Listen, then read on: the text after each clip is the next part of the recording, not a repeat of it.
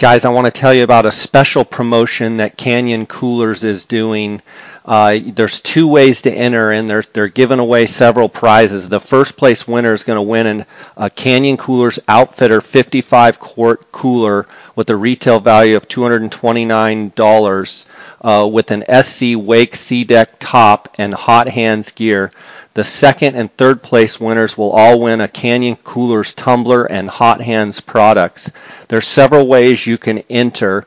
One is on social media. You can like or follow at Canyon Coolers, and you can leave a comment or tag a friend. Also, for this promotion, the normal JScott19 promo code usually gets you a 10% discount at Canyon Coolers. It's actually for a week's period of time going to get you a 15% discount. To enter this giveaway, follow the link in the show notes and enter your email address. The winner will be announced on March 21st and will be notified by email. It's open to continental U.S. only. The cooler and other gear have been provided by CanyonCoolers.com, SC Wake, and Hot Hands. I want to thank Canyon Coolers for their sponsorship, and I want to thank you guys for jumping in and trying to win these great prizes.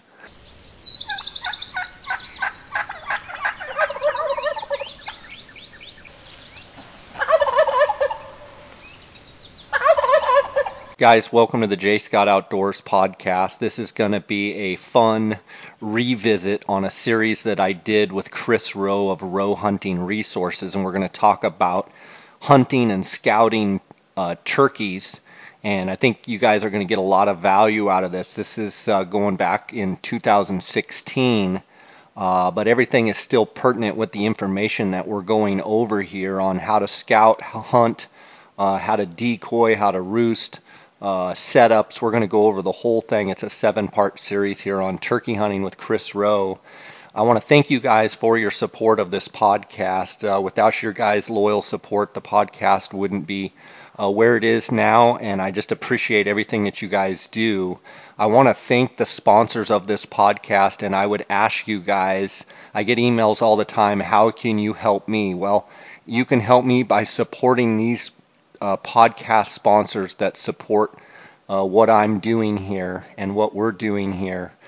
So I want to thank GoHunt.com, the gear shop, my friend Cody Nelson, the optics manager, 20 plus years, not 40, 20 plus years of friendship there with Cody Nelson. He's the optics manager. If you guys have any binocular, spotting scope, rifle scopes, tripods, any glassing needs, any glassing questions, whether it be technique, if you want to talk product, Cody's the guy to talk to. Tell him that you heard about Go Hunt Optics Department from me here at the J. Scott Outdoors podcast. I appreciate Go Hunt's support. Also, remember, guys, this is application season. Go to gohunt.com/JScott and you're going to get a $50 gift certificate at the Go Hunt Gear Shop just for signing up. It is the best Western hunting resource out there. Go Hunt Insider, I use it all the time when I'm looking at all these Western states trying to figure out the best draw odds and harvest statistics. I want to thank GoHunt.com Optics Department, the Gear Shop, and the Insider. And check them out. You can also see the show notes and get links to both the Insider and the Optics Department. Guys, I also want to thank KUIU. That's KUIU.com, KUIU.com, KUIU Ultralight Hunting. That is the gear that I wear on all my hunts. Go check them out at KUIU.com. Also want to thank CanyonCoolers.com. Canyon Coolers, based right out of Flagstaff, Arizona. If you use the JScott19 promo code, you're going to get a 10% discount there at CanyonCoolers.com. I want to thank Phoneskope.com. If you use the JScott19 promo code, you're going to get a 10% discount at Phoneskope. That's the digiscoping device that I use to take photos and video on my iPhone 10. And I also want to thank OnXMaps.com. If you use the JScott19 promo code, you're going to get a 20% discount. go to onxmaps.com. You'll be able to buy the app.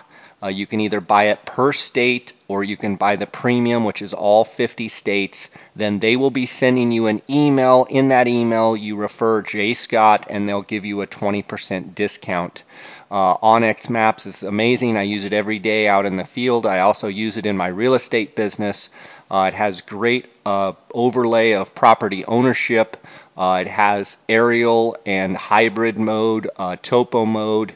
It also has a breadcrumb feature that allows you to retrace your steps. I'm also downloading information from the onX desktop to the mobile. It's just an amazing product. I also import Google Earth Maps on onX Maps. And go check them out, 20% discount. Guys, I hope you enjoy this series with Chris Rowe. There's a ton of value here. And I just appreciate your support. Welcome to the Jay Scott Outdoors podcast. Today we've got a special episode with the one and only Chris Rowe of Rowe Hunting Resources. I think that might be a blessing for a lot of people. The one and only Chris Rowe. Always great to have you on the podcast, buddy. And today we're going to be talking about western turkey hunting. Pretty much all the western states between Merriam's and Rios primarily, and we'll talk about all the different setups and roosting strategies and calling and scouting and all those different things. I'm excited to have you on the podcast. How you doing? Doing all right, my friend. How you been? Oh, doing just great. I'm getting excited for the upcoming spring turkey season. Going to be chasing a bunch of Merriams, going to be chasing a bunch of Goulds. Unfortunately, I didn't make it out to California this year to hunt the Rios, but I know you've got a slug of Rio hunts in front of you, and I know you're a veteran of hunting the mountain birds, the Merriams in New Mexico and Colorado. So I'm excited to have you on to give your perspective on this. These episodes may turn into a two-part series, three-part series. It's just hard to say. We're going to try and be as comprehensive as we can, and I'm excited to have you on here. Nice. No, I think it's be fun. I've looked over, for those that are listening, Jay sent me an outline of what he's thinking, and my gosh, this should be I think it's probably going to end up being a two-parter at least, and it's going to be a nice comprehensive overview of pretty much everything that we know. So. Absolutely. Well, let's start off with scouting and we're going to talk about when to scout for turkeys, how to scout for turkeys, and where to scout for turkeys. On the when to scout for turkeys, typically here in Arizona, scouting, our seasons usually start about the third week in April. Sometime, usually that 23rd, 24th, 25th, 26th, somewhere in there is when the season starts. And I like to tell people that, by April 1st, when the snow starts melting, on years we have snow. When the snow starts melting and the turkeys break up from their winter flocks, I think that's usually a good time to be out and listening at the prime hours, which, I always say are, 30 minutes before the sun comes up, 30 minutes after the sun comes up, and also in the evening, that last 30 minutes of light, and then probably after it's actually dark, then 30 minutes after. Those are kind of the best times in my mind to be out listening for birds. And I know that you've had quite a bit of experience in New Mexico chasing birds, and I was curious what your thoughts are on birds chasing that snow line and when you think it's effective to be scouting for birds. Yeah, no, I actually agree with your timing. I might, and you nailed it with your, comment of, if you have the snow. That's one thing that I think people. Hold on. I've got a lot of things rattling in my brain here real quick, so get me back on track if I don't circle back. But one thing is that I think people need to understand that are listening to this, if they live back east or if they're in the Midwest or whatever and they want to come west and chase Merriams or, they want to chase some mountain birds, our birds if whether it's Rio Grandes, I talk all the time about the movement that Rio Grandes do. They flock up huge flocks, winter flocks, and they will move long distances up and down their habitat corridors, and that's just a behavioral trait that Rios have. Merriams are very similar in the fact that because of the deep snow, and a lot of times because of the way the food limitations are, they will flock up as well. They might not flock up as big and as dense as Rios will, but they'll flock up, and they will definitely spend time on designated winter ranges. And so they will move across the landscape, very similar to how deer and elk move across the landscape in the spring by following that snow line. And I think to take one step back, I will say from a habitat standpoint, if you want to come out and chase birds, realistically for me, I'm focusing on two primary habitats. Ponderosa pine forests, number one. And then number two, if you can have a ponderosa pine / oak brush habitat. Most, 99% of the time, if you're going to find western birds like in Colorado, New Mexico, Arizona, you correct me, Jay, on the Goulds, because I don't know about the trees down there and the food sources down in Mexico, but for the Colorado, even let's see if you can go from western Nebraska and eastern Wyoming up in the Black Hills and that type of area where you can chase Merriams. Montana and Montana might be a little bit different, but if you're chasing Merriams from Wyoming down to Colorado, New Mexico, Arizona, in my Utah too. For me, it's ponderosa pines, because they've got great roosting ability, but because of the pine nuts, the pine seeds that the ponderosas produce, that is by far one of the best winter range and winter foods that they'll have. And if you're in southern Colorado and New Mexico in that area that has oak brush, it's phenomenal. So I'm going to focus there, but yes, Jay is right. They will follow that snow line hard in the year. Why, Chris? Why? Well, tell people why they're following the snow line. For spring green up. And I talk about this on the turkey module all the time. It doesn't matter if you're talking about Easterns, Rio Grandes, Merriams, when they are transitioning from the winter range in the winter and they're going to start going into spring, they want to recover their body condition if they need to. If the food has been limiting, they're not going to have a lot of fat reserves, and so they're going to try to find the most nutritious food that they possibly can. But by the same token, they're going to be trying to find the stuff that has the highest protein potential and highest digestibility potential, because they need to pack on calories, because they have to, specifically the hens, they've got to reclaim their body condition and then be able to have enough to start producing eggs.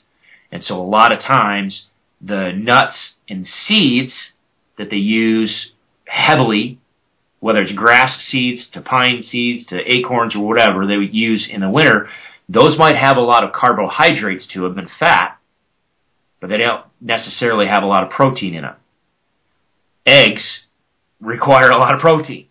So the new grasses that are greening up, and the broadleaf annuals, the weedy species, what people call the grasses and the forbs, those are all that spring green up.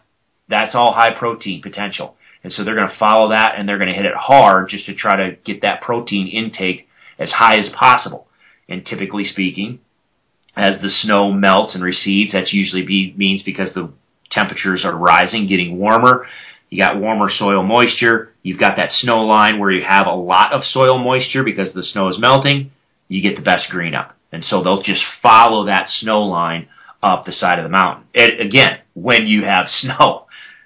Yeah, I think some years are better than others, and then some states there's always snow, and I think those birds have to actually migrate out of the high country, down into the lower transitional country, and then as the spring starts to thaw, obviously the snow starts to melt, and they're going to follow that snow line up, and then a lot of those birds will be found at very high elevations. But there's certainly birds that, they'll have to travel off a mountain because, there's not enough food up there, and they know that. Well, the question is, do you think they really know that, the snow can get too deep and we better stay down here? Because I think there's been instances where birds have followed, the snow line up and then have a big late spring storm and, 2.5, 3 feet of snow, and all of a sudden they have a late winter die off because they got trapped. And so I think they learn to, stay low and not go high until, they know it's time to go ahead and move on up. Well, and I will agree with that. And I know that those birds will learn where those pockets are that they can hole up in. For instance, there's one place in northern Colorado I used to hunt, killed a number of really nice Merriams up there. That population, when spring season came around, I was hunting between 9,000 and 10,000 feet. And literally I was on the fringe edge of where there were remnant pockets of ponderosa pine, but a lot of the habitat was starting to transition from ponderosa pine into aspen and then even into spruce fir, basically the Engelmann spruce and some of the juniper, white pine or white fir and Engelmann spruce. So, high elevation stuff. But the birds were up there because of those pockets of ponderosa pine. However, the bulk of the winter, they literally were 10 to 15 miles away down the mountain. They would follow the kind of the creek corridors and the little drainage corridors that went from high to low, but they would be down 10, 15 miles away, way down low on the winter range. And then as things started to warm up and things started to green up, they would move. And sometimes I've killed a number of birds up there, literally in a foot or 18 inches of snow. They're up there because they got caught, but there was a couple little pockets they knew of where that they could get in and get some good food. But yeah.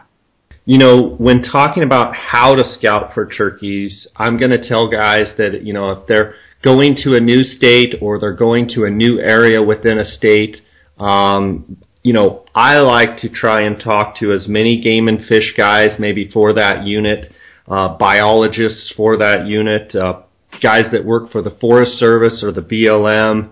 I like to talk to locals. I like to talk to ranchers. Basically, get a bead, get some maps and get a bead from people that have been in the area, and try and get as much local knowledge as you can as to where people see the birds, where people are camping, where the most pressure is in a unit, where basically bird sightings and bird experiences. And you may talk to someone that's a logger that's not even a turkey hunter, and he's like, oh yeah, I see them, beginning of April, I see them here, middle of May, I see them here, and try and ask him as many detailed questions about where, good locations are. Other things I'm asking are, where areas that are, kind of walk-in only type stuff, where maybe if you're hunting, public ground, big tracts of public ground, maybe where are some areas where there are birds, but where can I also get away from people and have an enjoyable hunt where I'm not, standing on top of other hunters. I think that's important. And then as you transition that into your main goal of scouting, you're identifying, the feeding, the strutting, and the roosting areas of those birds. So you're talking to people trying to gather information about where birds are within the unit, good different areas to try. Then specifically, are there specific spots that you should try? And then once you get in the field, identifying those areas where, they're feeding, strutting, roosting, you're looking for turkey sign, tracks, droppings, scratches, and strut marks. And, in my mind, first and foremost, hearing birds, seeing birds, and looking for tracks is huge. And I was wondering if you could speak to that, Chris. Well, yeah, let me just kind of step back just one real quick point and to not reiterate, but just bolster what you just said about talking with folks that are either local or at least regional experts, whether that's the biologists or Forest Service guys or whatever, because, like I said, that one area up in northern Colorado where I've hunted, those birds move a lot, and they are literally just constantly treading that snow line going up the mountain. So they might winter at 6,000 feet, 5,000 to 6,000 feet, but then by April and especially in May, they're literally flirting with 10,000 feet. However, if I go down to southern Colorado or in northern New Mexico, the way the terrain is and the way the mountains are, well, heck, even outside of Colorado Springs in the Rampart Range, that's one of the most popular hunting areas for turkeys. It just gets pounded by people. But the way the mountains are, there really is no significant elevation change that the birds can capitalize on. And so in that case, what ends up happening is there are certain pockets in the mountains that offer them the best winter habitat. And so if you go and you say, okay, well, I heard Chris say that the Merriams move long distances and they go from winter range to summer range. Well, yeah, but it depends on where you're going. So you have to definitely talk with the area biologists, game wardens, ranchers, just like you said. Talk to the local folks because they're going to have the best information about how those particular birds utilize the landscape. And then the other thing, too, that I would kind of catapult on from what you just said about talking to them, pay attention. When they say, oh, yeah, I see birds here all the time. Okay, when? And what activity are they doing? I've talked to a number of people that are hikers and they just like to camp and go out on weekend excursions and that type of stuff. And they're like, oh man, I saw turkeys up here all the time, blah, blah, blah. Yeah. Okay, when were you up there? Oh, I was up there in June. Okay. So that tells me the turkeys are up there in June. All right. Well, does that mean that they're going to be there in April or at the end of March? Not necessarily. So pay attention to when those people are in the area, because we've got some people that, ride dirt bikes or four-wheelers or whatever, and they're up there as soon as the Forest Service opens up the area for motorized recreation. And so a lot of times they're up there at the end of April or beginning of May, and that's when they say, well, I see turkeys then. All right, now that's a little bit better because we're a little bit earlier. So definitely talk to the locals, but pay attention to when they're also seeing those birds. Yeah, I think that's huge because it also places, if they're saying, oh, I see turkeys all the time, well, how many do you see? Oh, I see 40, 50 in a bunch. Yeah. Right then I'm going, well, okay, wait a minute. Yeah. Sounds like winter flock to me. Yeah. But if they say, oh, no, I see them all the time, big toms, or usually they'll say, the big ones. What do you mean the big ones? Well, they're all puffed out. Yeah. And I say, well, is it a fan? Do they have... Yeah, I see that a lot. Well, right then I go, okay, this person is actually seeing toms, male turkeys displaying, their big tail fan, which tells me, okay, springtime, you can have toms strutting all times of year, but primarily they're going to be strutting in the spring when you're trying to hunt them. Yep. And, you talk to a hiker that's like, yeah, along the such and such trail, and I see those big ones all the time. They're all fanned out. Well, right then I go, well, how many in your hike? Well, we hike about 4.5 miles, and I may see, 4 or 5 of those big ones strutted out or, fanned out. They don't know what they're seeing. They just know they see a big puff ball of turkey. Yeah. So that might be a place that I go, okay, I'm going to go check this place out because there's obviously birds during that time of year doing their thing. Well, and to kind of joke about that, if I talk to a hiker and they said, well, I went on a 4 or 5 mile hike and I saw, 4 or 5 of those big guys puffed out, I'll tell you right now, I'm going to descend upon that place because that means there's a pile of birds. If someone saw that many birds, that's the other thing people need to realize is depending on the habitats. Some mountain areas are not that productive. They have birds. There's birds there. But you literally might be dealing with a tiny isolated flock here or an isolated flock there, just a handful. And so sometimes you've got to be looking at, kind of like a needle in a haystack. Whereas, I can go down to southern Colorado or, anywhere along that southern Colorado border, really. The population is just crazy. It fluctuates year after year, but the food is such, and the winter severity is not as bad to where there's actually a sizable population. But when I went and hunted northern Colorado, goodness gracious, if I found one or two, let me just say that. I would go up there, and literally some years I would find one gobbler. That's it. It would be one gobbler and a handful of hens. And literally, I would not shoot him. I'd just go up there, call him in, and my rule, and I took a couple of my buddies up there, and our rules were, if there are multiple toms gobbling, then yes, we will take one or two. But if we get up there and there's only one bird, we walk away. Because, there's some years where the winter severity was so bad, or the birds just hadn't gotten there yet that, you shoot one gobbler, you just shot the gobbler that's in there. Right.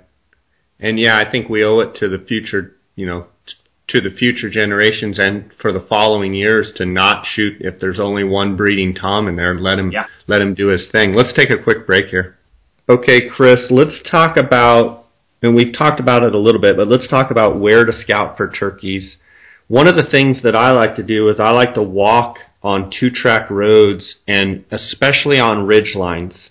And what I find down here in Arizona is that if you can get on those nice ridge lines and walk those roads, you can, if you cover, say, a mile or two, in distance, you can look for a lot of tracks. And for whatever reason, those ridge lines, they're crossing back and forth. It's a great area to strut because usually on those ridge lines, there's some open areas. So as I'm walking those two-track roads, I'm obviously looking for sign, I'm listening for sign, and I'm looking for scratchings, I'm looking for feeding areas. Other places where I like to scout for turkeys is I like to check the water sources. In places like Arizona and New Mexico, in some places where it's a little more arid and there's not live water, meaning, creeks or running water, where there's just tanks. I like to go check all around the tanks and just check for sign and tracks. And I'm looking for areas that have, quite a bit of track around the water's edges, looking for strut marks on the berms of those tanks. And then conversely, I like to also look for areas on a map that are going to have a creek or some sort of live water, because it seems like, in my experience, the more water that you find, the more birds you'll find. And sometimes it's a little bit difficult if you have, a live water to kind of isolate where the birds are. But canyons that have live water, typically you can be up on high points and listening in those drainages, and you're going to hear birds gobbling in the morning and the evening, at roost time, and you'll be able to kind of pinpoint them. Yeah, I agree wholeheartedly with that. Everything you just said, absolutely. The one caveat I will say that people need to pay attention to, when Jay's talking about down in Arizona and some of the southern regions where you're talking about stock tanks or stock ponds, is basically water impoundments. A lot of times you're going to have that soft soil around the water's edge, and it's awesome for finding tracks, which is great. And I talk all the time about when we're scouting for Rio Grande turkeys, I'm walking the river banks and the sandy corridors of the river bottoms, because same thing, you can find tracks in the sand beautifully. But when we're talking about some of these mountain birds and live water, I agree with you. I think any water is good. They need to have some sort of water. Live water can even be better. However, in some of the mountainous terrain, keep this in mind, the water is going to be coming down that mountain, and it's going to be carving through, a lot of times, some crushed granite or gravel and rock and stuff, to where you don't have good, soft soil necessarily around the banks or on those little creek drainages. So find the water. But just because you're not finding tracks next to the water's edge, it doesn't mean that birds aren't using it. That's where I'm going to kind of take a step back and say, okay, I'm going to start looking for droppings and scratchings and everything else. But the one thing that I've kind of found across the board throughout the years, and it doesn't matter if it's we're talking Wyoming, or we're talking about Colorado, New Mexico, not all live water is necessarily created equal. If the birds in this area only have one or two options of water, then they're going to use it. However, if you're in a situation, and especially if we're talking about the mountains that have snow and we're dealing with snow runoff, you might have water everywhere, only because, and these little trickles coming down the mountain because of the snow melt. They'll use all of that water. However, pay attention to the differences between each of those water sources across the landscape. And I used to talk about this all the time in my seminars. You might see, okay, that drainage has water, that one does, that one does, that one does, that one does, but this one over here has tall grass in the bottom. It has willows in the bottom. It has other deciduous trees, the trees that lose their leaves in the wintertime. If maybe there's aspens growing in and associated with it. If you look at a water source or a little creek drainage or water source, and you have other different types of plants growing in that, especially plants like willows and grasses and aspens and stuff that want more soil moisture than everything else growing around, well, that's going to tell me, number one, the water in that drainage is consistent. Otherwise, those plants wouldn't be growing there. Maybe this little trickle coming off the mountain that has water in it now, maybe it has water in it now, but give me a week or two, and it very well might be dried up. Whereas this one that has the aspens and willows and grasses and stuff in it, well, those wouldn't be growing there unless that water stayed there and stayed there consistently, and consistently through at least the bulk of the year.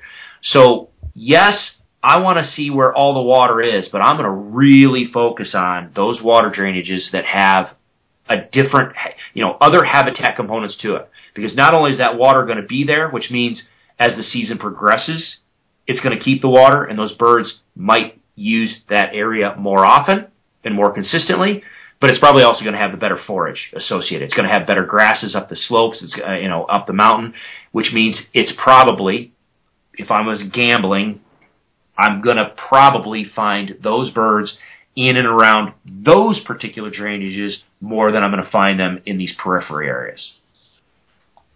I think that's great. So what I hear you saying is predominant canyons that have water all year round, when you're hunting areas that are covered in water, you might find more birds in those drainages that have consistent water all the time because they've gotten used to that canyon always has water, dry years, wet years, and if your country that you're hunting is covered in water, hunt the predominant canyons that have the most water, and you'll probably find more birds. Yeah, and especially as the season progresses, because again, keep in mind, what we're talking about right now is scouting for, realistically, to be honest, we're actually kind of doing pre-season scouting, because like you said, most of the seasons are going to be opening up sometime in that middle of the April time frame, and here we are talking about end of March and beginning of April going out and scouting.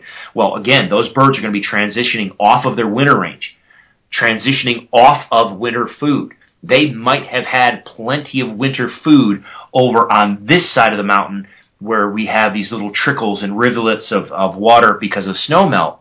But again, they're going to be transitioning to the best spring green up because that's where the hens are going to want to nest. That canyon over there that might even be a half a mile or even a mile away is the spot that has the most consistent green up, has the best nesting success or nesting opportunities around it. Yeah, those birds might be over here on this one end of the mountain, but they are going to be transitioning over this way. So if I want to know where they are now, but I also want to know where they are likely going to, because I might be out there, opening weekend. If it doesn't happen, I don't fill my tag, I might want to go out the next weekend or the weekend after that, which now puts me at the end of April. Well, by the time the end of April comes, we're probably losing most of our snow to where now those birds are going to have moved. They're going to have transitioned to somewhere else. Well, where is that somewhere else? Most of the time, it's going to be where you have the best diversity of habitat, which is oftentimes associated where you have more consistent water. Let's talk specifically about tracks, and there may be some people listening that really don't know what a turkey track is or looks like, and I want to talk a little bit about the freshness of tracks and how do people determine whether the turkeys have been there or are there right now. And the one thing I would say is you make a good point about soft soil, and one of the reasons I like to walk on ridge lines and quite honestly 2-track roads is because a lot of times a 2-track will have a little bit of soft dirt, not in all terrains, but we'll have areas maybe on the side of a 2-track or areas that are a low spot in a 2-track road where you're going to catch those prints, those tracks of turkeys.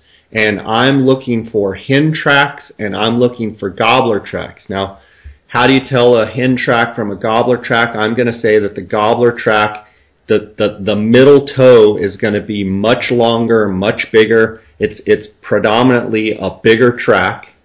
And the way to tell if the turkeys, if it's a fresh track, if it's in the mud and it's dried, you kind of can get down there and see how dry it is.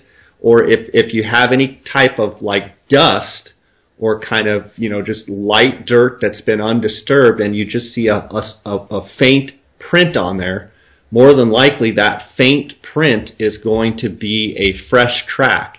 And if you have dusty areas and you see a track and you can see the actual like rivets, you can actually see the indentions of where the part of their toe has on the bottom end, it's, what would the word be, corrugated. It's not flat, it's kind of got dimples in it. You can see those different contours of the track. Essentially fingerprints.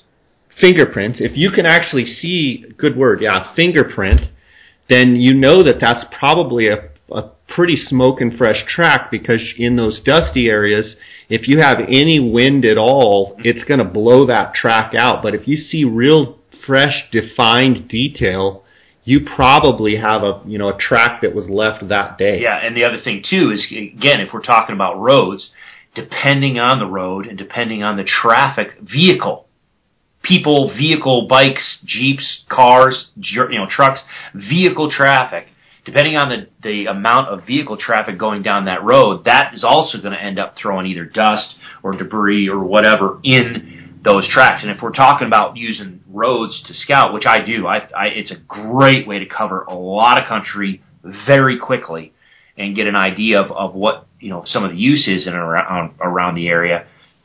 I really do like seeing the tracks on the side of the road, but then I'm absolutely going to follow those tracks as best as I can. I'm going to see when and where they cross the travel lane, where the tire tracks, the vehicle tire tracks are. If you have a turkey track clearly identifiable in a dusty tire track, well, obviously that bird went over that tire track after the person has been there.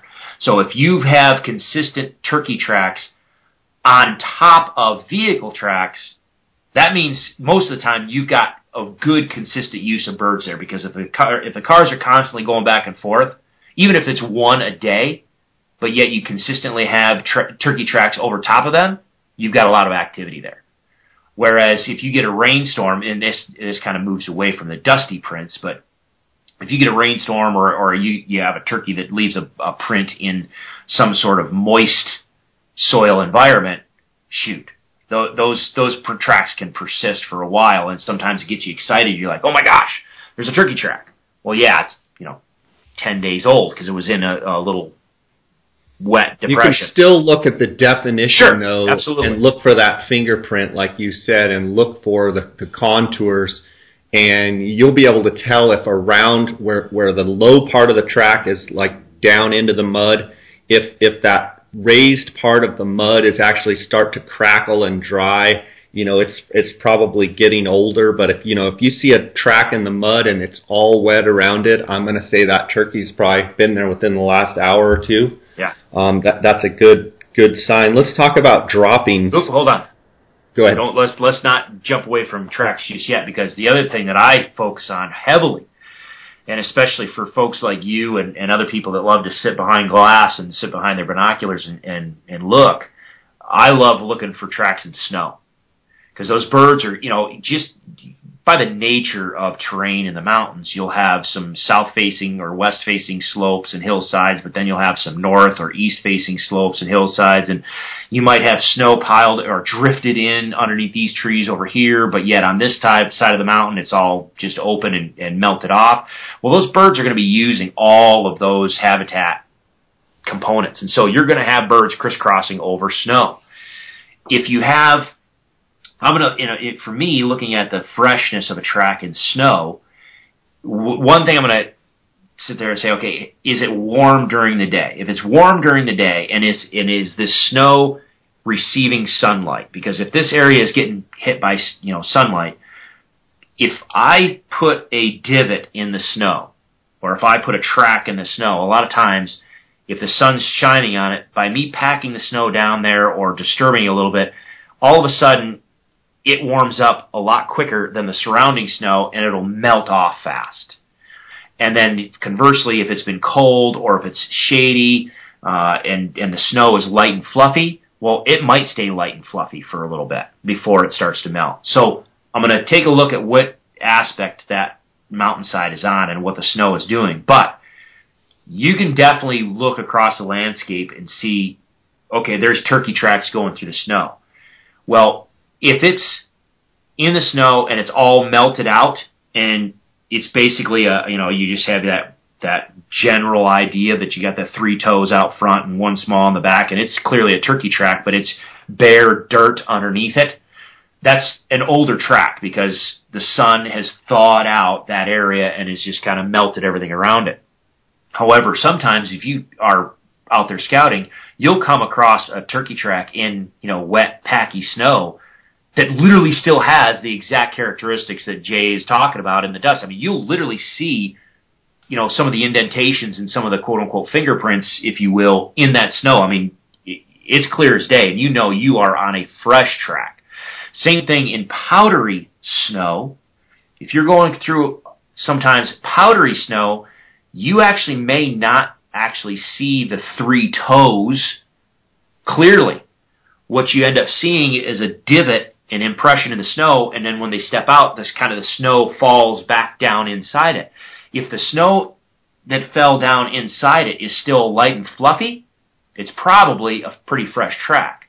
However, if it's a little divot and the snow is kind of fallen in and it's kind of melted and it's kind of created a little cave or a little pocket or crater, then it's probably an older track that's starting to melt out a little bit. But finding tracks in the snow is one of the best ways to figure out where those birds, if you don't have roads in your area, or B, Jay, you mentioned it here a little bit ago about finding those areas that are away from people or, getting away from the bulk of where everybody else is. Well, a lot of times you got to get away from some of those roads.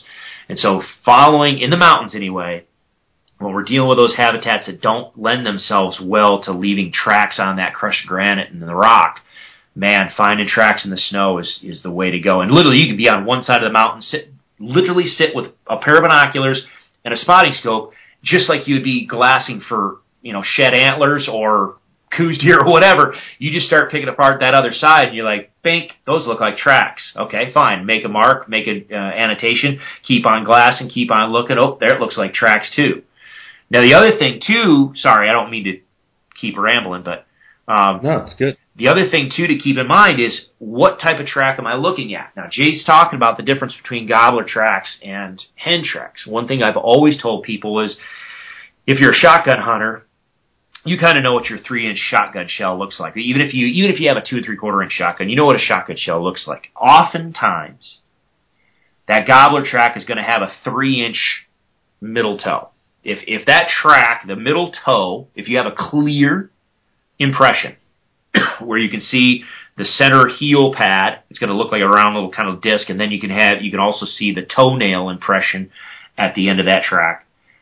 If that's about 3 inches, plus or minus, then it's probably a gobbler track. If it's 2.5 inches, or maybe even a little less, that's probably a hen track. Now, granted, some of the Mountain Merriams, man, you can have some gigantic hens.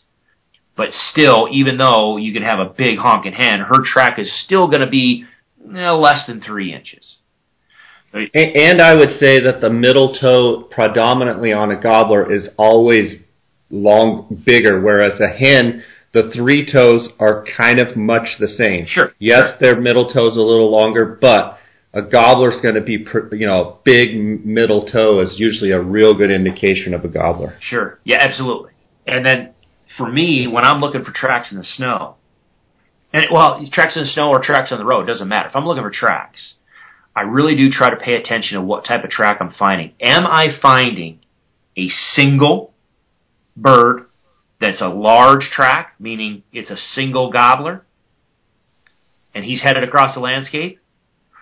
Or did I find that big honking gobbler track or two, but wait a minute, it looks like, I've got some smaller tracks in here as well. And keep in mind, they don't necessarily have to be on top of one another. I might find a gobbler track, say, over here, and then 30 yards away, here's a couple hen tracks, and then another 30 yards away from that, that's more hen tracks. Are they going the same direction, or are they going back and forth in circles and around and around?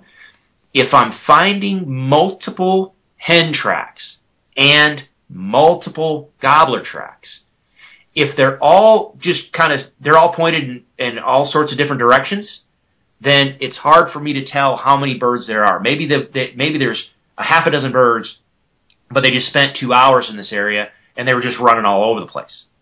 Versus, maybe there's a half a dozen turkeys, but they're all going from this ridge over to that ridge, and so all the tracks are going the same direction. Well, if they're all going the same direction, now I can start counting. I'm dealing with 4 hens, I'm dealing with 5 hens, I'm dealing with 6 hens or whatever, and I've got 2 gobblers. It gives me an indication of what type of activity's in that area. And then the other thing, too, is if I see those tracks going from one area to somewhere else, I will backtrack them, no pun intended, to find out, are they leaving one area and making are they moving to a better area, or is this just part of their daily, are they just doing a kind of a round-robin cyclic pattern around this ridgeline? Because if I can find that they're just making a big loop, well, then I know that they're staying in this area for a little bit. But if I just find a single gobbler track, man, sometimes those can get your hopes way high and just leave you crushed later, because that bird literally may be headed out, and I've followed him more than a mile across the mountainside, and it was just a single lone gobbler that he was just striking out, and he was like, I'm going to figure out where everybody is, and he was just on a hike. Yeah, let's take a quick break here, and then I got something to add to that. Direction. And I'm always making a mental note of what direction are the tracks going. If I'm walking a ridge line and within, say, a mile, 2 mile stretch, I find a bunch of tracks, and it seems that every track is going from right to left. Like the whole walk, all the tracks are going right to left. Yep. And they look fairly old. What I'm going to think in my mind is, okay, this is probably winter flock birds coming from one direction, headed another. What I like to see in that mile-long stretch is I like to see tracks going both ways. Agreed.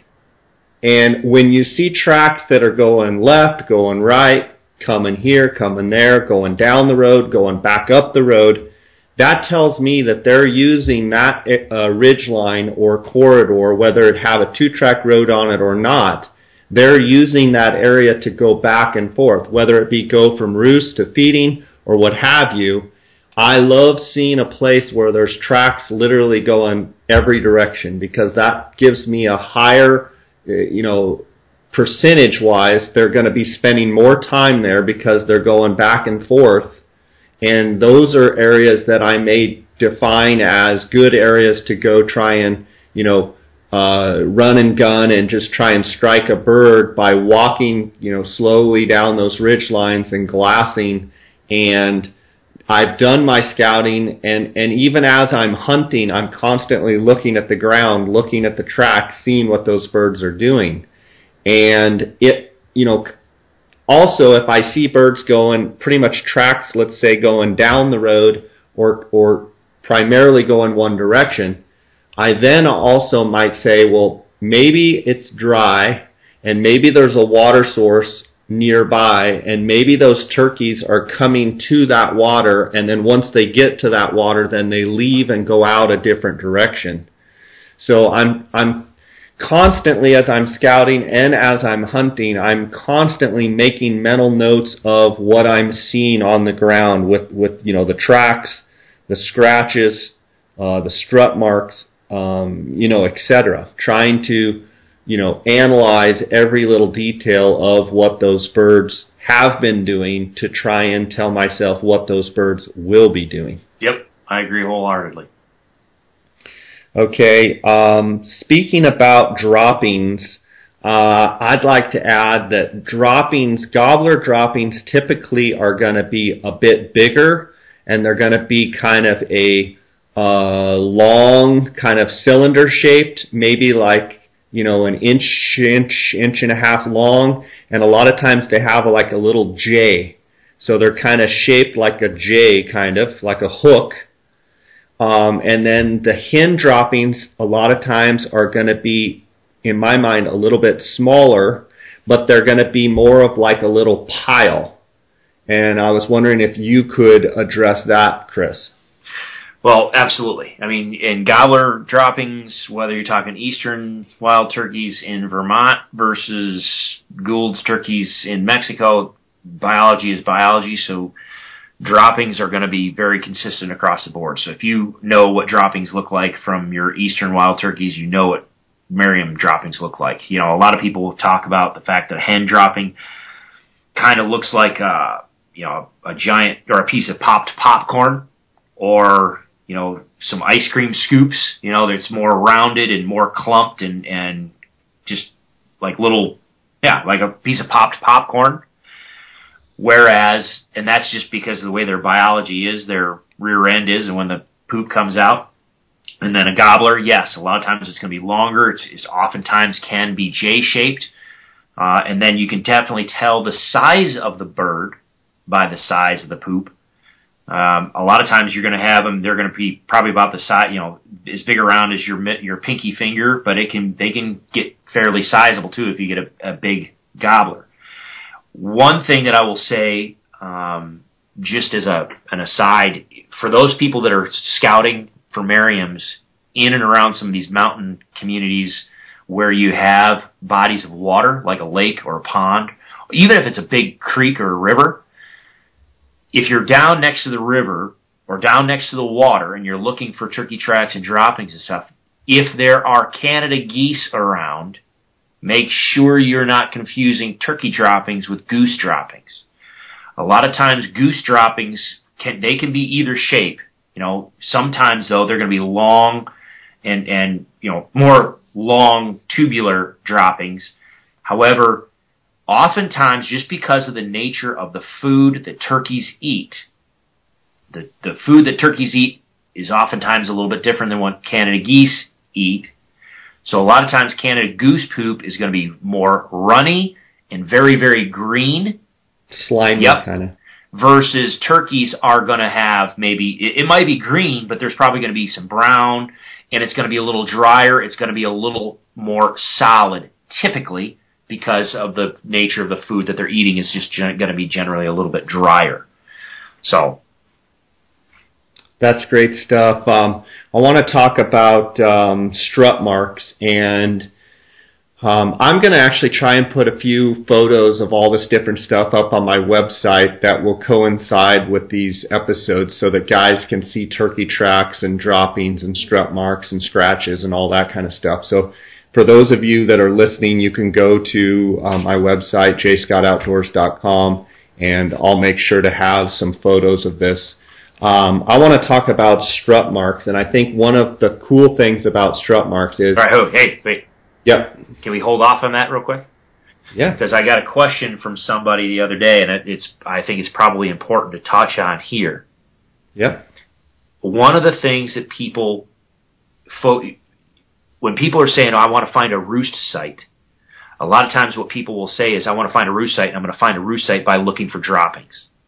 and they want to focus on trying to find those areas where there's a lot of droppings. Now, it's important to know what a turkey dropping looks like. And yes, if you get into an area that's underneath trees or whatever, and it's got a lot of droppings around it, yeah, it might be a roost site. But don't be discouraged if you don't find concentrated areas of poop.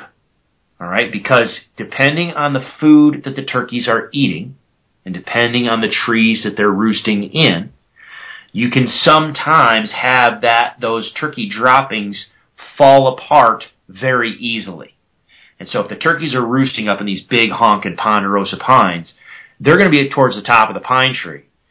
If there's a lot of branches underneath of them, and the food that they're eating, and which leads to the poop that they're dropping, is very delicate, it's not really hard and dense, they might poop. That poop falls from the tree, hits a couple branches, and just shatters and breaks up. To where on the forest floor, underneath these big trees, you might not find a lot of clear indication that, oh, this is a designated roost site. There's a lot of droppings under here. All right, so keep that in mind as people are out there looking for droppings. Some people say, well, there can't be turkeys around here because I'm not finding any turkey droppings. Well, okay, that might be the case, but keep in mind that depending on what they're eating and how they're moving across the landscape, they may or may not have really robust poops that hold together over time. So I just wanted to make sure. No, and I think that's a great point, and I think we'll talk about some of that even more when we talk about roosting. Perfect. Okay. But I think another thing to point out is that if you're looking, in my opinion, for Merriam's, if you're looking for roost trees that have, and I've seen them where they have the white droppings all around the tree, that's pretty much how they are when they're winter flocked up.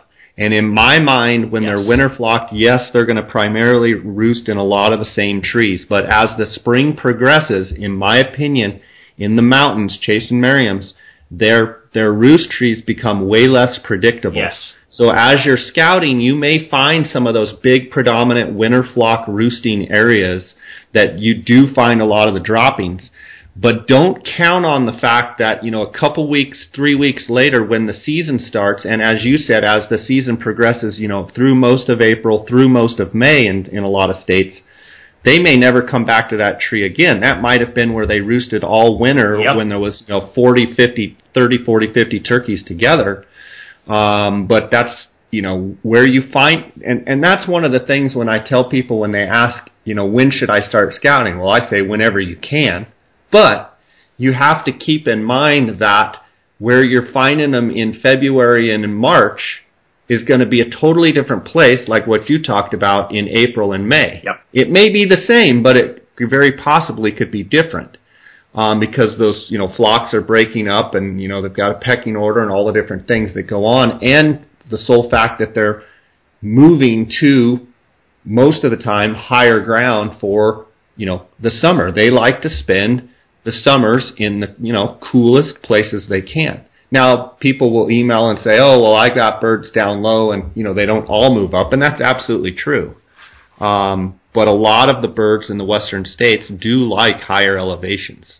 So I think that's a great point that you make, Chris. Yeah, I didn't want to interrupt you, but I just wanted to touch on that because, I know people all the time are asking me, well, how do I find a roost site? And it's like, well, and they always focus around the droppings. I'm like, well, you can, however, with a caveat. So. Yeah, before we get to strut marks, I'd actually like to touch on scratches. And okay, yeah. I'll have some pictures of some scratches on my website as well. Scratches are undeniable, and you can find areas when you're scouting, and it will be where the ponderosa pine needles are pulled up, and it looks like literally you got down on your hands and knees with one hand and kind of just pawed, towards yourself, where you'll have about a basketball size area where you'll see the fresh dirt. And then on one side, let's say you're pulling it, the turkey's pulling it towards them, which is what they do. They pull the leaves towards them. And then with their mouth or their beak, then they peck out the grubs or whatever they're finding down there in the soil or the nuts.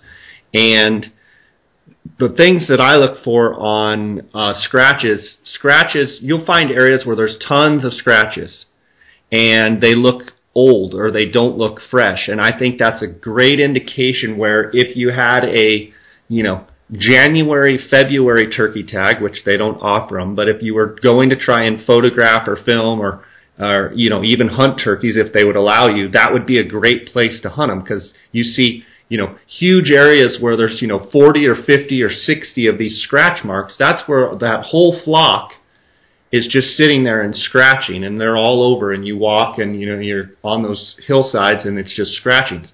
That's a little bit deceiving, like we talked about before, because that's winter flocked areas. So don't be deceived when you see those, and you've got to look at the freshness of them. Now, if you're moving into mid-April and you see scratches, go over and look at them. A lot of times, those same things we were talking about with the tracks, you can actually see the freshness of the pine needles, and you can see in the actual soil, you can see, does it look like the cold mornings where it's frosted over and, the actual toe print in the dirt, do they look like, does it look hard? Does it look crusty? Or does it look fresh? Like if you were to just do it that morning, and sometimes I'll even pull back pine needles right next to it and kind of look at the soil and compare the color of the soil. Yep. A lot of times if the soil is darker, in my mind, if it's darker, then that means it's pretty fresh. If it's lighter, that means that the sun and the temperature and the frost of the mornings have kind of crusted it and made it kind of a lighter color. You got any thoughts on that, Chris? No, you just nailed it. Most of the time, it's the differences. The reason why you can tell a difference between an old, dished out, scratched out area and a fresh one is because of the color, and a lot of times that color is different because of soil moisture.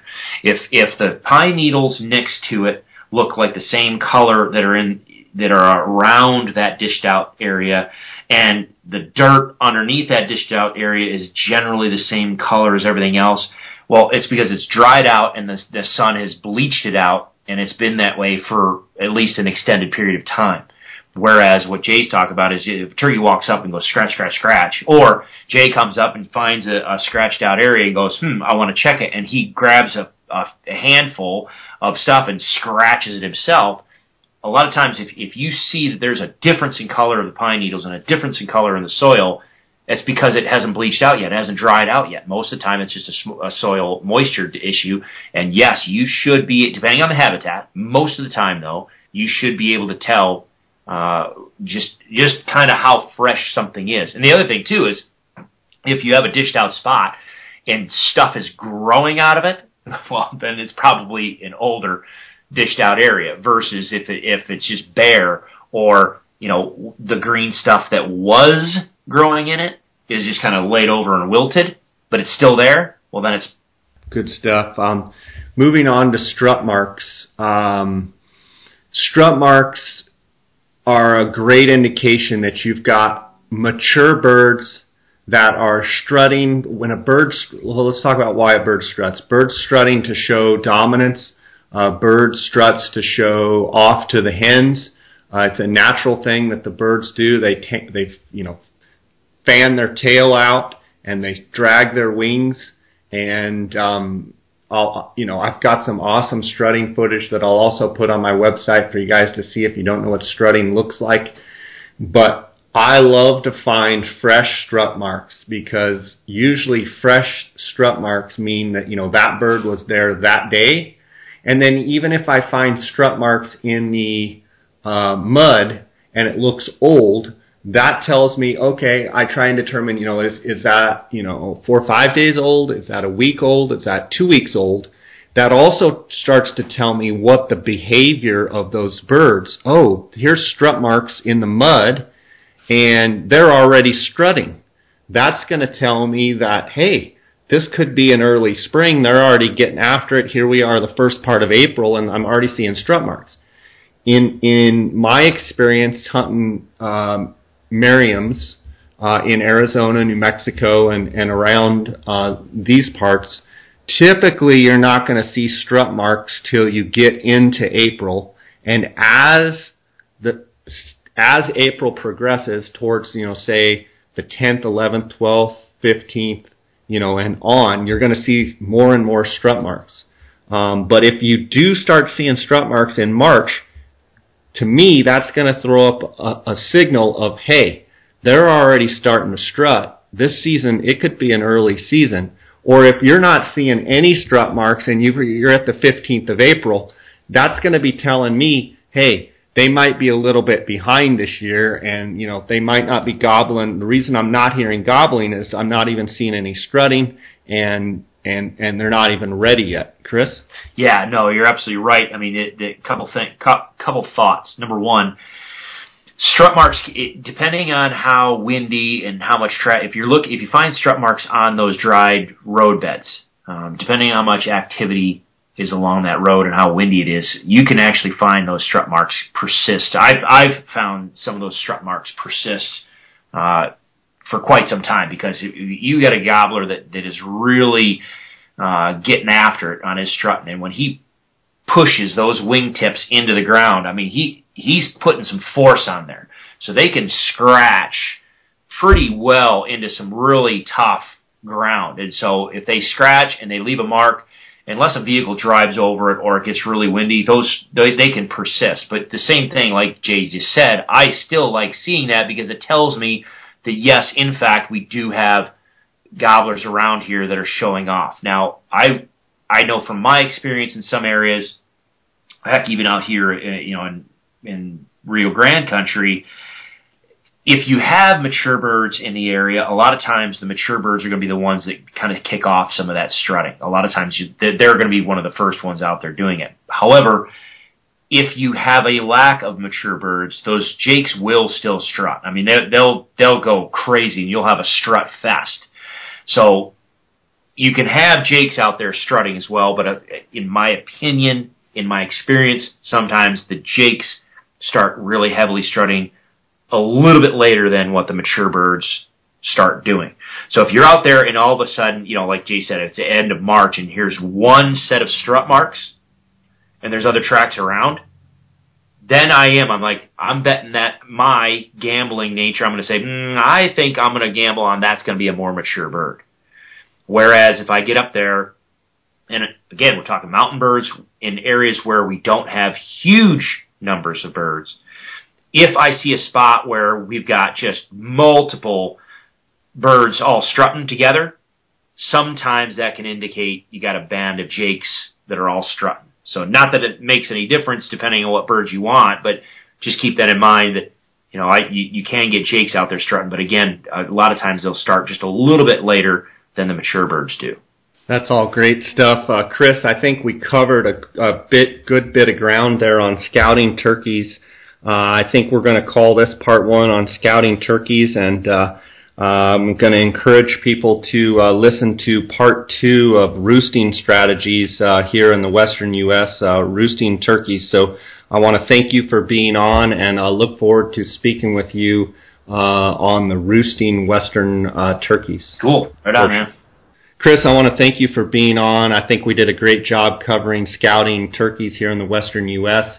I want to give you a chance to tell the listeners how they can find you. Yeah, no, I appreciate it. No, it's been fun.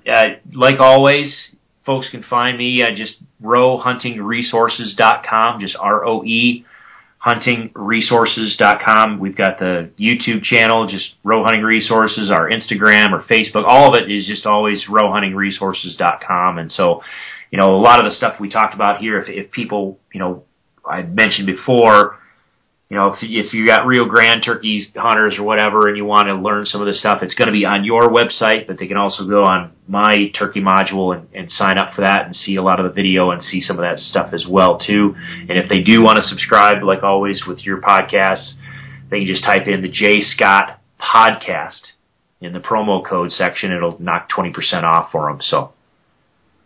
Awesome. Yeah, and I want to encourage the listeners, Chris's Roe Hunting Resources, not only is his elk module unbelievable, but his Midwest deer and turkey module is fantastic, and you have a lot of great Western turkey stuff on there. You've got a lot of Rio Grande turkey. You've got New Mexico, Merriam's, and other stuff on there. So, yeah, absolutely, listeners, go check it out. You won't be sorry. Chris, I look forward to speaking with you on the roosting strategies part 2. Thank you, sir. Enjoyed it.